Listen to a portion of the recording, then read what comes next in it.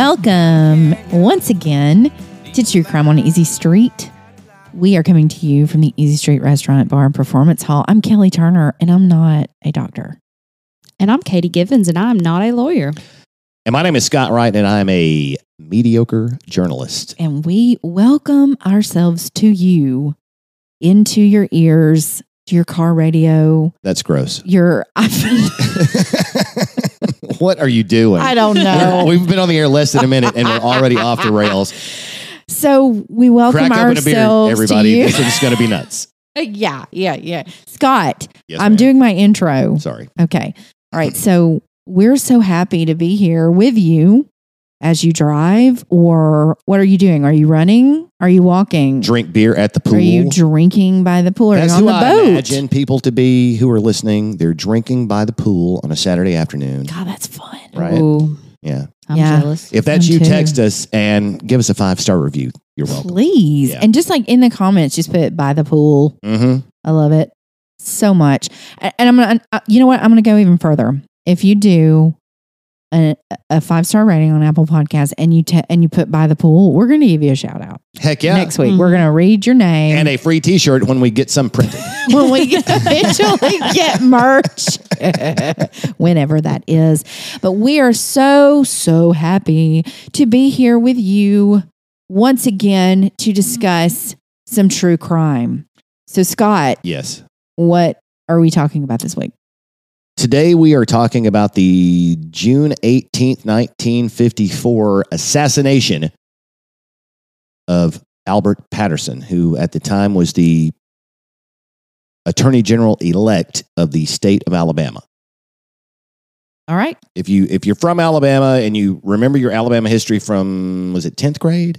We did I think Alabama you get history. Alabama history in the ninth grade? No. Okay. Civics in 10th. Is it 8th grade? I don't know. I thought it was 10th. Oh, You know, I somebody hadn't even thought about put that. that in the comments too. Yeah, let us know. Yeah, It's been sorry. so long, we've forgotten. My apologies. Katie should still remember. My apologies to all of the For teachers. Kelly and I, it's been too long. Sorry. Yeah, it's all ran together. Anyway, so what happened was, and we'll get into the details of what happened, but this was a very big occurrence in the state of Alabama 67 years ago, I guess now it was, 54.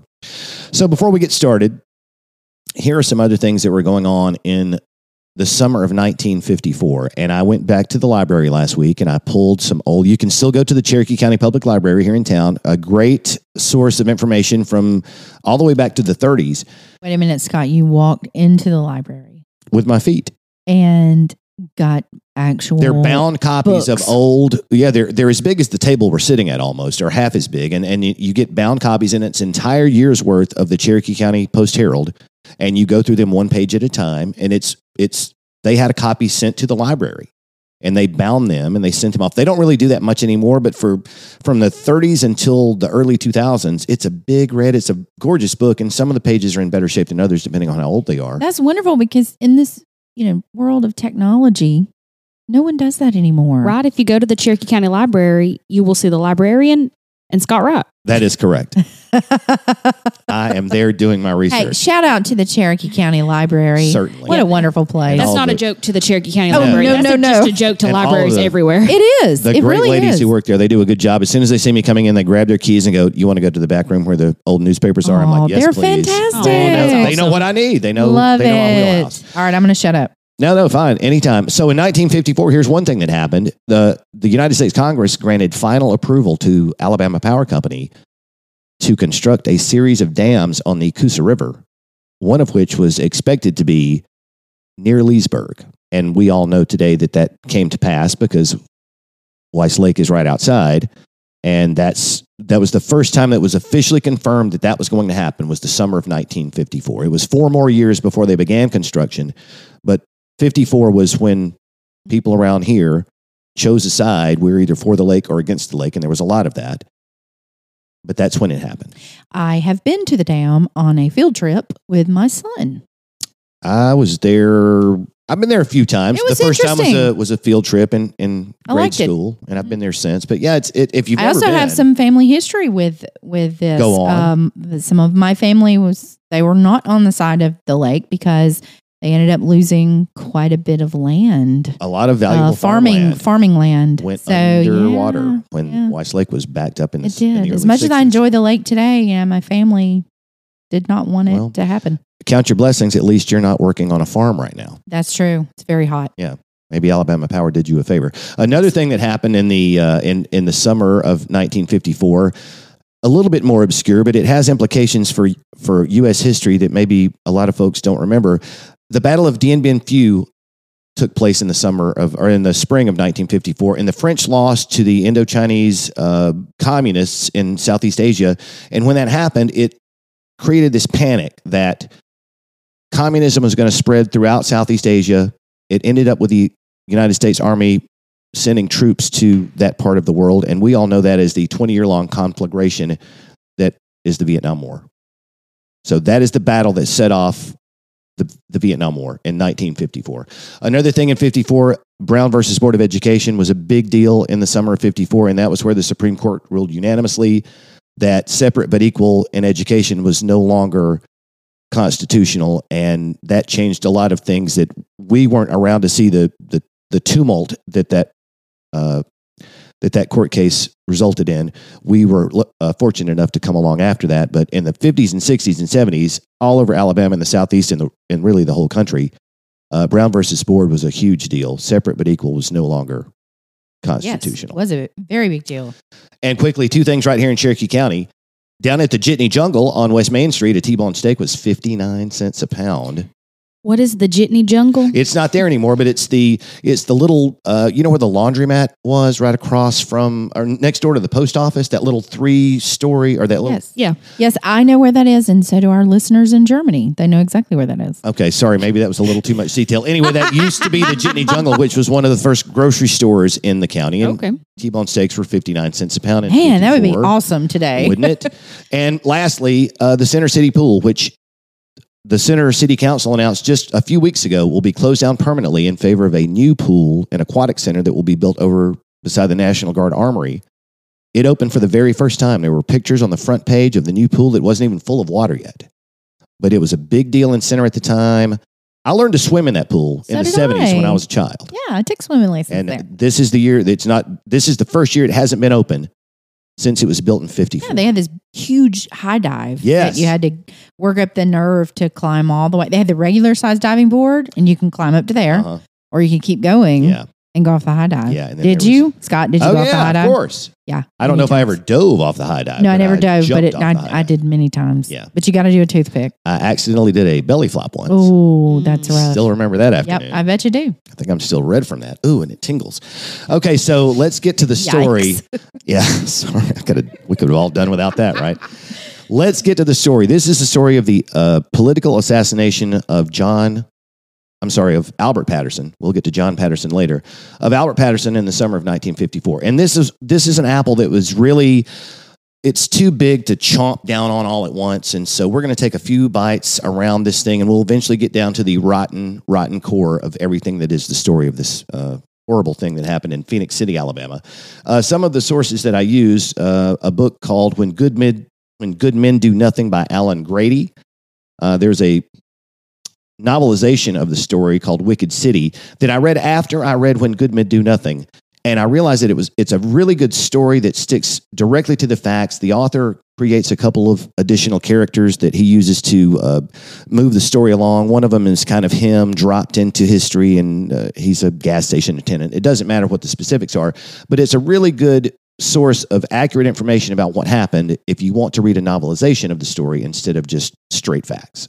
But I read them both just to be sure. And then there's plenty of documentaries on YouTube that you can see for free.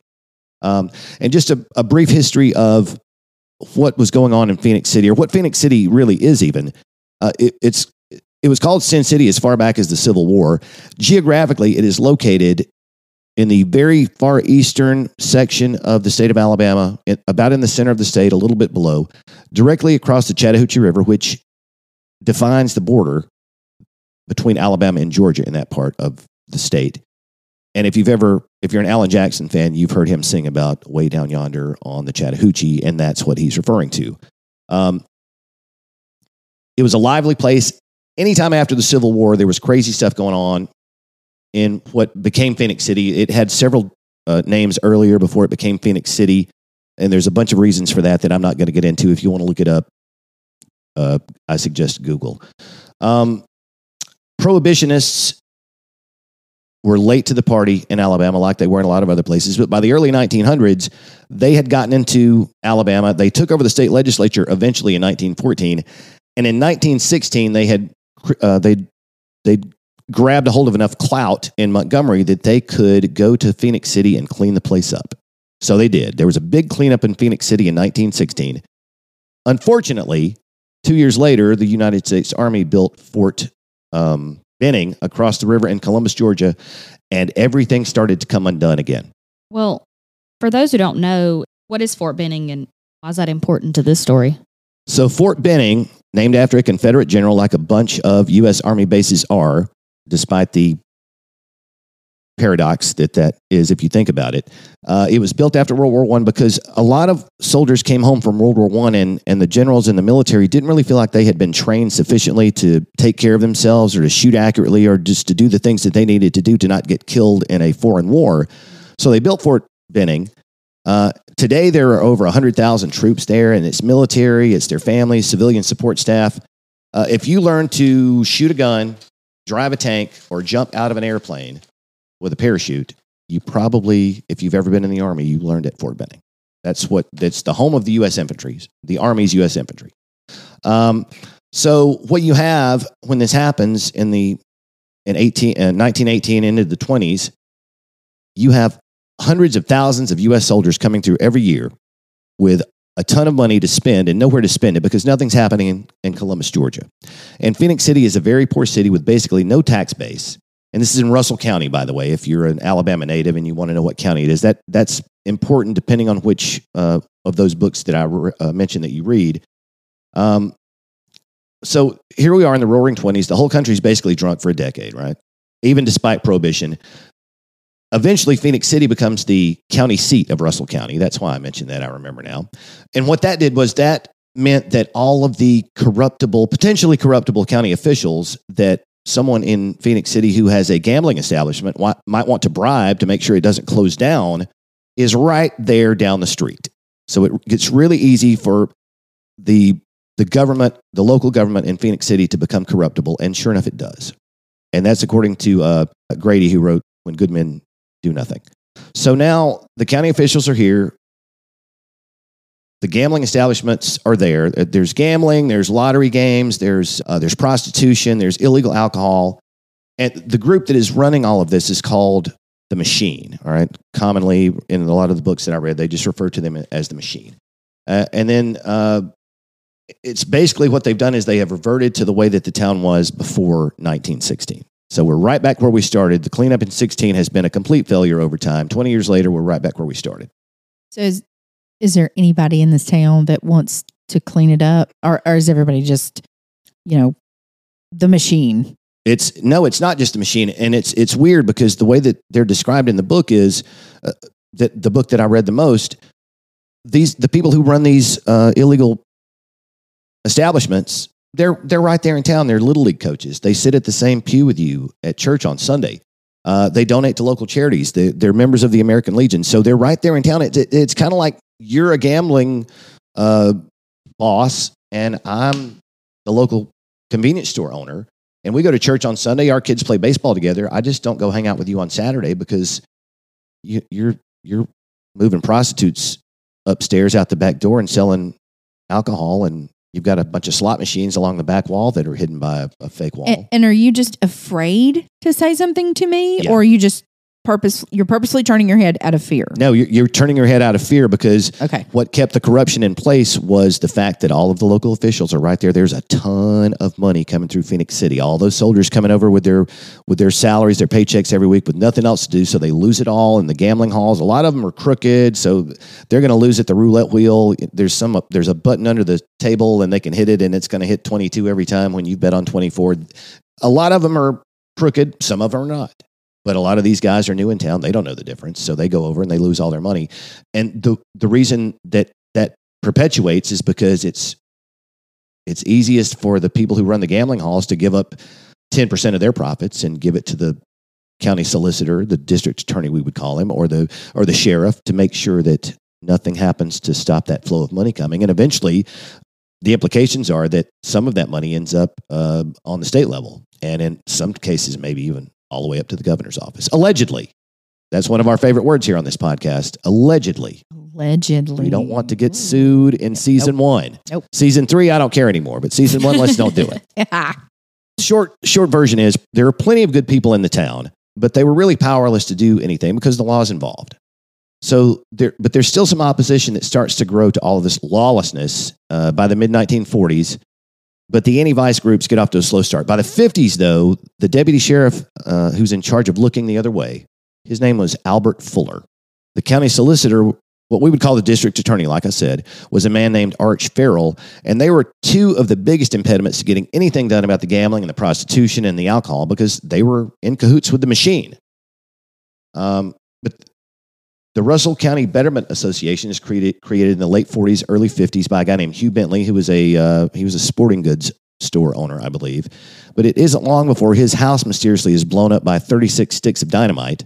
Miraculously, his wife and son, who were in the home at the time, are relatively uninjured. How is that possible? I'm not sure because I saw a picture of what that house looked like when it was over, and there was nothing left. They must have been standing by a window. You've all seen those Arnold Schwarzenegger movies where miraculously he's by the window when the explosion goes off and it dumps him into a mattress factory next door. Maybe it was something like that because it looked pretty violent, but no major injuries. Wow. Yeah. So one of the people who gets his ire up when this happens, and the explosion of Bentley's house got a lot of people pissed off. Mm-hmm. And one of them was a local attorney named Albert Patterson. He's in his late 50s at the time, and he had been tired of the illegal activity for a while. Earlier in his career, he had defended some of the gambling folks because if you wanted to be an attorney, a successful attorney in Phoenix City, you had to hold your nose sometimes and do your job. But at this point, he's had enough of it. He's 60 years old, and he's like, fuck it, I'm tired of these guys. I'm doing this my way. All right? So he decides, because of all of the corruption at the local level, and the rumor is that the corruption runs all the way up to Montgomery, right up to Goat Hill, I'm just going to run for Attorney General of the state of Alabama, and I'll handle this myself. The Attorney General in the state of Alabama can go in any crevice and crack as long as the law is on his side and take care of anything that's illegal and get rid of it. Well, he probably had no chance of winning a local election, so at least with the statewide election, he had more of a chance. That's a good point. I didn't even think about that, but that was the platform that he ran on. Everybody knew how crooked Phoenix City was at the time, and a lot of people, especially in right here in the Bible Belt, didn't like it. So he took his platform, his campaign slogan statewide, and that was it. Is I'm going to clean up Phoenix City. So this group of people that we've kind of laid out a little bit to make sure that he didn't get elected, they decide that, first of all, they're going to try to buy the election, commit election fraud, and make sure that he does not win. He's in the Democratic primary, and back then, if you won the Democratic nomination, there probably wasn't even a Republican on the ticket. Yeah, back then, Alabama was a Democratic state. The worm has turned here in the state of Alabama. Now a Democrat can't get elected. Back then a Republican couldn't get elected. And that's just, times change. But if you won the Democratic primary or the Democratic runoff, if there was one, you were pretty much the new guy. And so what the people who wanted to make sure that Phoenix City didn't get cleaned up wanted to do is make sure that Patterson was not the nominee. And so they set about, in between, there was the primary in May, and then there was a runoff in June because Patterson didn't get over 50% of the vote. Yeah, he got a plurality, not a majority. Not a majority. So there was a runoff. Patterson, there's a bunch of craziness that goes on, politically speaking, in the 3 weeks after the primary before the runoff. But Patterson ends up squeaking out the election. And that's when the folks who don't want Phoenix City to be shut down realize we're going to have to do something drastic. So they drive all over the state to try and convince election officials to change the voting tallies. And one of the places they go very specifically is to Birmingham in Jefferson County. And witnesses later confirmed that Farrell and Attorney General Silas Garrett went to Birmingham and asked them successfully to add 600 votes to Patterson's opponent's final tally. Yeah, no, Farrell was the circuit solicitor who is what we call now the district attorney. Correct. And Cy Garrett, if I didn't mention it, was the attorney general for the state of Alabama at the time. So you've got the current AG, the county DA, conspiring to try and keep Albert Patterson from becoming the next attorney general because they know the first thing he's going to do is take a mop bucket to downtown Phoenix City. And that's a week before he's killed. And Albert Patterson knows that this has gone on. He's got people all over the state too. And there's some speculation that maybe they were all vote fixing and who knows who really won it. But Albert Patterson knew about what happened in Jefferson County. And there was a grand jury already that had been, Katie, what's the word I'm looking for? A grand jury has been convened. Yes. Right? So you've convened a grand jury. They're already investigating it. Albert Patterson has told everybody all week long, come Monday morning, June the 20th, I'm going to go to Birmingham and I'm going to hang your asses out to dry. And it's Friday night at 9:00. For election fraud. And it's Friday night at 9:00 that Albert Patterson, effectively the next attorney general of the state of Alabama, is killed. So you're saying June 18th, 1954, Albert Patterson is killed. That is correct. So, what happened that night? Well, in Grady's book, When Good Men Do Nothing, he does a really great job of laying out the precise timeline. He gets the police transcripts and the eyewitness transcripts, and he lays the whole thing out almost in too much detail. I mean, if I wasn't studying for a podcast, I probably would have just skipped ahead, but I needed to know these things. And I'm not going to lay it all out for you, but basically, Albert Patterson is working late in his office on the second floor of a building in downtown Phoenix City that night. He finishes up about 9:00. He heads down the stairs to the alleyway behind his office building. His car is parked in the alley, but very close to the main street, like the first parking spot in the alley. That's where he's parked at an angle. He's getting into his car. Someone walks up to him, fires 4 shots at him, and then runs away down this darkened alley. Patterson stumbles out of the alley. He doesn't have far to stumble because the car's right there, like I said, onto the main highway. I think it's 14th Avenue in Phoenix City, and collapses dead on the sidewalk. You can almost just imagine this. That's Yeah. out of a movie. Yeah, I mean, this well, is actually, the stuff of movies. It's funny you mention that. There is a movie called, I forget the title of the movie, but it's 1955. I tried to buy it, but it's $55 on Amazon to watch this movie. And it's one of those noir films. Like I said, 55. They actually shot it in Phoenix City, right where it happened. They showed some clips from it in some of the documentaries that I watched. But they shot a movie, tried to tell the story. One of the descriptions that I read, it's very fictionalized. You know, they had to play it up to make everybody seem even more violent and crazy than they were. But there is a movie about it. If you want to go find it, it's out there. So anyway, Grady writes that there are dozens of people around. I mean, it's not like this is a deserted city street, technically. There are cafes up and down 14th Avenue. There are people walking up and down the street, and all of a sudden, everybody knows who Albert Patterson is because he walks with a limp. He was injured in World War I. So everybody recognizes him from 50 feet away, even in shadow form, because they know he's the lawyer that works right upstairs, and he walks with a limp. It's Albert Patterson, and he's limping, but it's a strange limp, one of the witnesses says. He looks like he's drunk, and then he realizes, oh, it's Mr. Patterson. And then he falls over, and he rushes over to him, and he's bleeding. His jaw's blown off. Well, one of the first shots was right down the mouth, and another one into the arm, and it shot into his torso. And that was the one that killed him because it punctured a lung, and he bled to death. Short story. But the thing about all those witnesses was, it didn't matter. Everybody was scared to talk about gambling. Everybody was afraid to tell the cops because, first of all, the cops are on the take.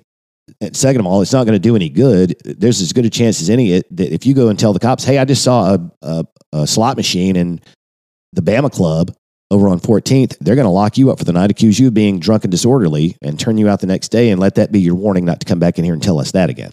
Right. And then you see that this man has been shot to death, the man who's trying to stop it. And there's no good for you to tell anyone because the current attorney general is trying to stop him. Yeah, I mean, there's what for the just entire happened to state. the guy who, the most persistent man who was going to try to stop all this. They just shot him dead in the street. So I'm going to keep my mouth shut. Right. You're already afraid. Now you're very afraid. So suffice it to say, the investigation into Albert Patterson's murder got off to a very slow start. Well, what started it going a little faster? Like, Well- everybody's afraid. I would be afraid. I can honestly say I probably would not help this investigation. At all. It'd be a hard decision to make. I mean, we've got Yes. the dynamite, we've got the dead body in the street. And I mean, especially if you have a family, you have any loved ones or friends or anything, you're not going to want to, and then your own life is at stake. Well, the one thing that I think nobody counted on is the fact that Albert Patterson's loved one, his son, his 33-year-old son, John, who is a World War II veteran, spent some time in the European theater. He was on General Patton's staff at one point during World War II. He was also an attorney in Phoenix City at the time. So enter the young badass. Yes, exactly. So when his father is killed, first thing that happens is, he wants to get to the bottom of this, but he also becomes the favorite to replace him on the Democratic ticket for Attorney General. And all that he needs to say is, yes, I will take that position. He doesn't want to. This is not the life that John Patterson has ever wanted to lead. He didn't want to be anywhere. He wanted to be a trial attorney. But in one of the documentaries, it's an interview with John Patterson himself in his later years. This is in the 2000s. So he's in his 70s or 80s, still living in Alabama. Oh, and he just passed away last week, by the way, at the age of 99 Oh, wow. in his hometown. And I forget the name of his hometown, but he just passed away. I shared that on our Cherokee County Post-Herald Facebook page last week. That's what I'm the managing editor of, in case anybody besides the two of you didn't know that. Anyway, so he just passed away last week. So not so mediocre of a journalist.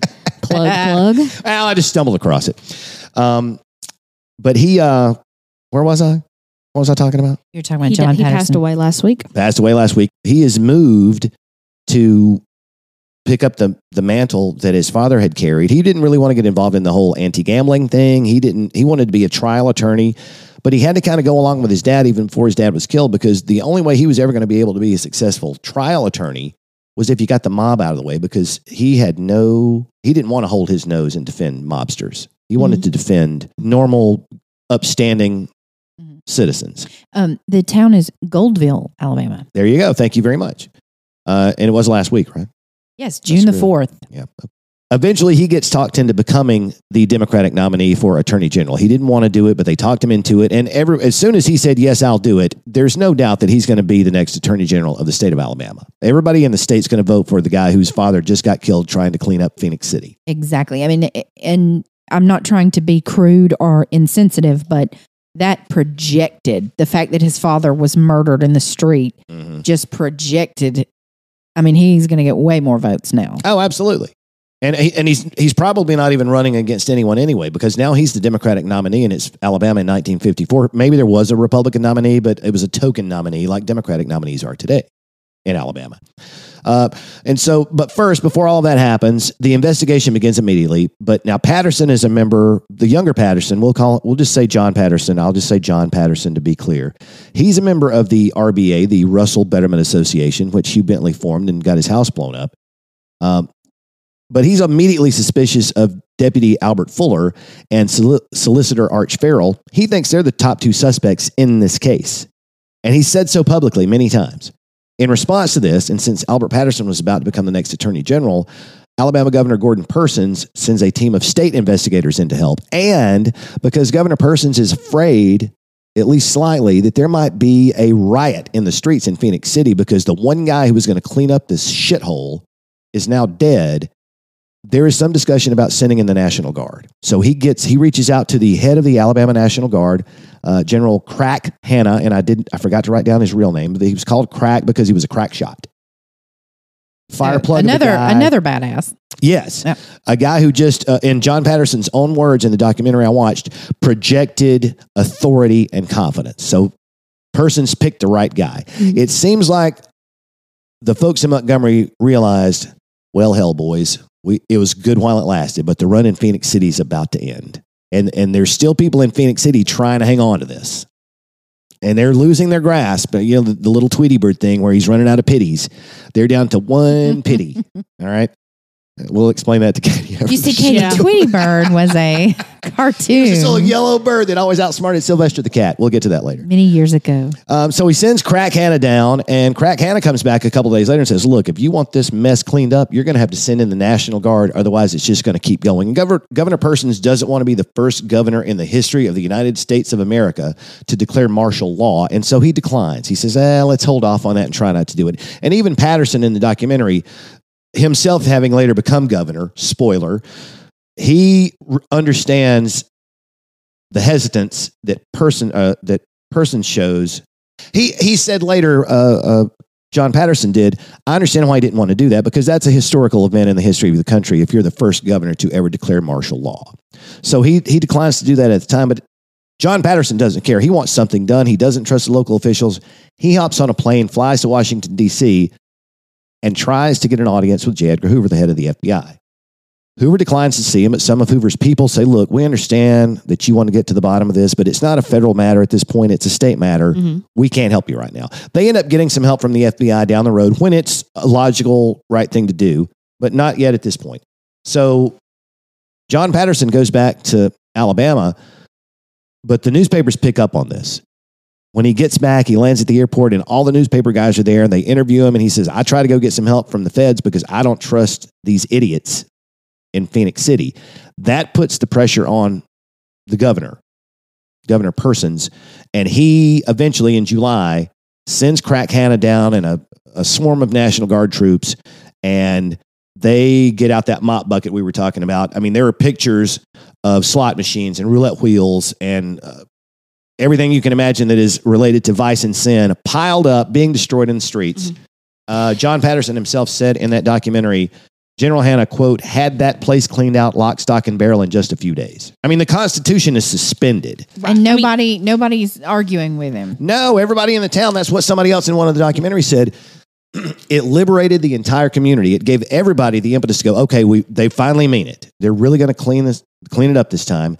So there's no more silence when the police come around. They start to get all these tips about all of the different places. To clarify, though, martial law was declared. Absolutely. It was absolutely, and if, for those who don't know what martial law is, that means that military authority comes in and civilian law is suspended completely. Yeah, the first thing they did was everybody who was wearing a badge in Phoenix City got their pink slip. They're gone. Yes. The solicitor Farrell, the sheriff, Deputy Sheriff Fuller, they're all out of a job. They're gone. You are no longer in charge of this place. And that was all of the clarification that a lot of people in town needed to go, okay, we can help now. They'll listen to us. Because somebody will listen. The National Guard was now now they in felt control. safe. They felt safe to come clean with what they know, what they've seen. And eventually that resulted in 734 indictments and over 80 convictions. Wow. And that's just for the gambling part. Nothing to do with the murder plot. Yes. That's just the gambling. Gosh. But it's the beginning of the end of gambling in Phoenix City. I should say so. Right? Yep. There's still an assassination to solve, but the mobsters had all faded away. And look, it turns out the mobsters had nothing to do with Albert Patterson's death. They were too smart for that because they knew that this would happen. If they are implicated in the death, it doesn't matter if it happened. They would never let it happen. If they'd known it was going to happen, they would have stopped it, because anything is better than the National Guard coming into your town and the Constitution being suspended and all of your stuff being piled up in the street and burned after it's been covered in gasoline. Yeah, that's not good for business. That is terrible for business. Yep. So Patterson takes office as the new Attorney General in January of 1955. He continues to clean up a Phoenix City. All the while, he's overseeing the investigation of his father's murder. And at some point around this time, it's discovered that Solicitor Farrell, who we've mentioned, was on a phone call with Silas Garrett, the Alabama Attorney General, at just the exact moment in time that Patterson was killed on June the 18th, 1954. And in fact, the investigators hadn't found out that information yet when they got a tip from somebody who knew somebody who knew somebody. Hey, don't worry about looking at these guys. They had nothing to do with it. There is the record of the phone call that they were on at the exact moment. So on Friday night, 9 o'clock. At like 9 o'clock, Yep.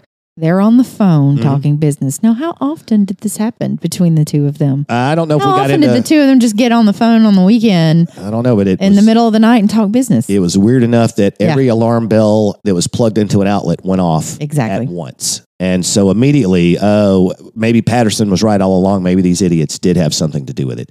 And it turns out that they were the ones, like I mentioned earlier, they were conspiring to commit the election fraud that took place in Jefferson County. It was 600 votes that they added to Patterson's opponent in the Democratic runoff. That was quickly figured out because there was a local official there who was in charge of those numbers, and when they put the spotlight on him, he gave them up. He said, "I'm gonna sing." Yeah. He was. Yeah. I got some big names Two for bird you. references in the same show. We got Tweety Bird and now a songbird. Yep, I got some big Or a names stool for you pigeon. guys. Tweety Bird and a stool pigeon. Or a rat. And I already mentioned the part about Patterson making it well known that he was going to go to Birmingham on Monday and testify before that grand jury. And it turns out that was the reason that he was killed, at least the best scenario that anybody has been able to put together. But it's those three, Farrell, Garrett, and Fuller, who are all indicted for first-degree murder. Who's the trigger person? I don't know that we ever got to the bottom of exactly who the trigger person was. It was, Katie will tell you what happened in court. Do you think that they intended to murder him that night? It sounds like a poor conceived murder plot on the sidewalk in front of dozens of potential witnesses, driving down the street, eating dinner in the cafes that line, downtown Phoenix City. See, I thought the same thing because they were indicted for first-degree murder, and which is premeditated. And that's what I think. I don't think that the two men, and it turned out, I guess I'm going to have to give away. We already said that the three of them, Garrett, Farrell, and Fuller, were indicted for this murder. It was Farrell and Fuller who ended up being. We can place Garrett in Montgomery on the other end of that phone call, or investigators could. But if you're a conspirator in a murder plot, you can be convicted of first-degree murder as well. So that's why he was included in the indictment. I don't think that they went down there that night on that sidewalk. They all knew each other. These guys had lived together for 20 years. I don't think they went down there to murder him. I think that they went down there to try and see if they could buy him off or get him to change his mind about going to Birmingham on Monday morning. Hey, look, man, you won. We'll back off. Leave us out of this. I don't know. It'll just be speculation. Not go to his office if you're not wanting to kill him? Well, they were. He was at the car right in front of the door. Yeah, but why not knock on the door and go see him during office hours? Why wait until he's out in his car in the middle of the night? Well, here's one reason why. Farrell's office in the courthouse had a view of Patterson's office window, and there is speculation that when they saw him turn his light off, they were in their office as well. Mm-hmm. Conspiring to figure out some way. Hey, there he is. He just turned his light off. Let's run across the street 200 yards away and talk to him and see if we can talk him out of this. I don't know. I don't agree with that. I don't know. I think if you want to talk to him, you call him on the phone or you walk over there. Maybe so. But anyway, they end up, some witnesses, after people felt comfortable talking about what they had seen. Yes. Some witnesses put both of them there. Some witnesses put one or the other there. Right. And he's just said, I'm going to get you all for voter fraud. I'm going to. Absolutely. It's happening. Monday morning, 9:00. Monday morning. Yeah, pack your bags. So you're going to jail. I'm going. Or you're going to lose your job, or you're going to embarrass your family, or serve time. So if I'm meeting you in the darkened alley on Friday night, I don't think I want to talk. And maybe that's what Albert Patterson said. Hey, I'm not talking to you guys. Yeah. And there's one. And I don't think they want to talk to him either. I mean, I just don't. I think that they. Yeah. I mean, I really think it was. They said, okay, we got to take care of this. We got to take care of it. One of them looked at the other. Hey, said, hey, and it's the sheriff and the DA who's coming after him. Yeah, exactly. They control the law in Phoenix City, and I may be wrong. Totally get away. Totally may be wrong, but I just don't. Yeah. I see if you want to have a conversation with this man, you're not going to do it in a darkened alley at 9:00 on Friday night. Well, ultimately, this entire case is going to come down to who the jury believes, and that's when. I said I wasn't going to say that. Oh, take it out. I said I wasn't going to say, and that's Katie's turn. The three men. Let's go back over who they are. First one is the sheriff, Albert Fuller. Second one is the circuit solicitor, or the district attorney, as we call it, Arch Farrell. The third one is the attorney general, Cy Garrett. So Cy can be placed in Montgomery at the time of the shooting. He also takes off to Texas, checks into a mental facility, spends the better part of a few years, I do believe. Yeah, he had a history of mental illness, but it was. I was also going to say good move. Yeah. Well, and it was. That's one way to stay out of jail. He did have a history of it, but he had been treated before while he was attorney general. He took months off of his job to go be treated for mental illness, and had been back on the job for a few months when all of these events took place. Mm-hmm. Yes. So the charges against him were dropped. Farrell and Fuller were both indicted for first-degree murder by grand jury of Russell County, Alabama, which is where the story takes place. This happens in December of 1954. In January of 1955, they file to have the trial moved out of Russell County. Yeah, to Birmingham, right? Change of venue, yes. To the 10th Circuit, which is Jefferson County, which is where Birmingham is. And on the same day that they're arraigned in Russell County, it's agreed to move the trials to Jefferson County. Okay. It doesn't seem like they would get a fair trial in their county. Well, when I got to the trial part, I stopped reading because my brain was full of useless information, and it was Katie's turn to fill her brain with useless information. So basically, the same trials commence, and they both plead not guilty, of course. This is in January of 1955, into January 1955. They both plead not guilty. Trials commence in February. Farrell, spoiler alert, is acquitted. He's found not guilty. But his trial was second. His trial was second. I had an attorney tell me you always want to go second, especially after the Wilson case. We've had several cases that have shown that. Yes. Spoiler alert: the second trial was Arch Farrell, the DA. He is found not guilty. Fuller, who is the sheriff, who has the first trial, which, as Kelly's mentioned, we've learned that you always want to go second. Apparently, I had an attorney tell me that. Yeah, you always want to go second. It's a good chance to figure out what the first bunch did wrong. Exactly. His trial lasts 4 weeks, and he is found guilty of first-degree murder, sentenced to life in prison. Main reason being, it was his gun that I never knew they found a gun. It was his gun. Yes. Okay. His gun. Again, I never read that far, Then but I he didn't shot know they him. found a Yes. gun. It was his gun. He's the sheriff. He Makes shot sense. him. Yeah. And, I guess, they don't have all the ballistics testing back then that they did now, but Probably not. from as what I've read, sophisticated. the type, because he was shot 4 times, from the type of bullets and everything, they could pretty much discern that it was the type of gun that Fuller had. And, Fuller carried a gun. Yes, as a deputy sheriff, he wore white suits, a big white cowboy hat, and guns on both sides. Was the way he was described in When Good Men Do Nothing. And so it went back and forth on, who, different men could shoot the same Sure, gun. I could grab your gun out of your holster and shoot him. And there was some speculation that was what happened. Yes. But nobody will ever know. And the guy who owned the gun went to jail. Yes, because Farrell was poised to be on that phone call with Garrett at the time. So if he's on a phone call, he's not committing a crime. So the jury believed. That's what the jury believed. But, the story that some of the former reporters from that era that I saw in one of the documentaries said, look, we all know what happened. We know that he placed that phone call, laid the phone down, said, "Cy, hold the line." And it's 200 yards over to Patterson's right, because office. he's not on a cell phone. He's on a landline. He's on a landline, and as long as that line is open, he can go back and say, "I was on this phone the whole time." Mm-hmm. And the only person who would ever be able to know that would be if an operator was listening into that call at the time, and it was a busy Saturday night. They actually talked to the operator who helped place that call, and they asked her, "Did you, we know you're not supposed to, but you can help us solve a murder investigation. Did you hear anything?" And she said no. Scott, you're going to have to give us a history on that, on operators. We have a lot of listeners who are a little bit younger. Yeah. Tell us about operators in the 50s. Well, back then you picked up a phone and you, maybe it wasn't, maybe you had a dial tone then, but you either had a dial tone. I think you had to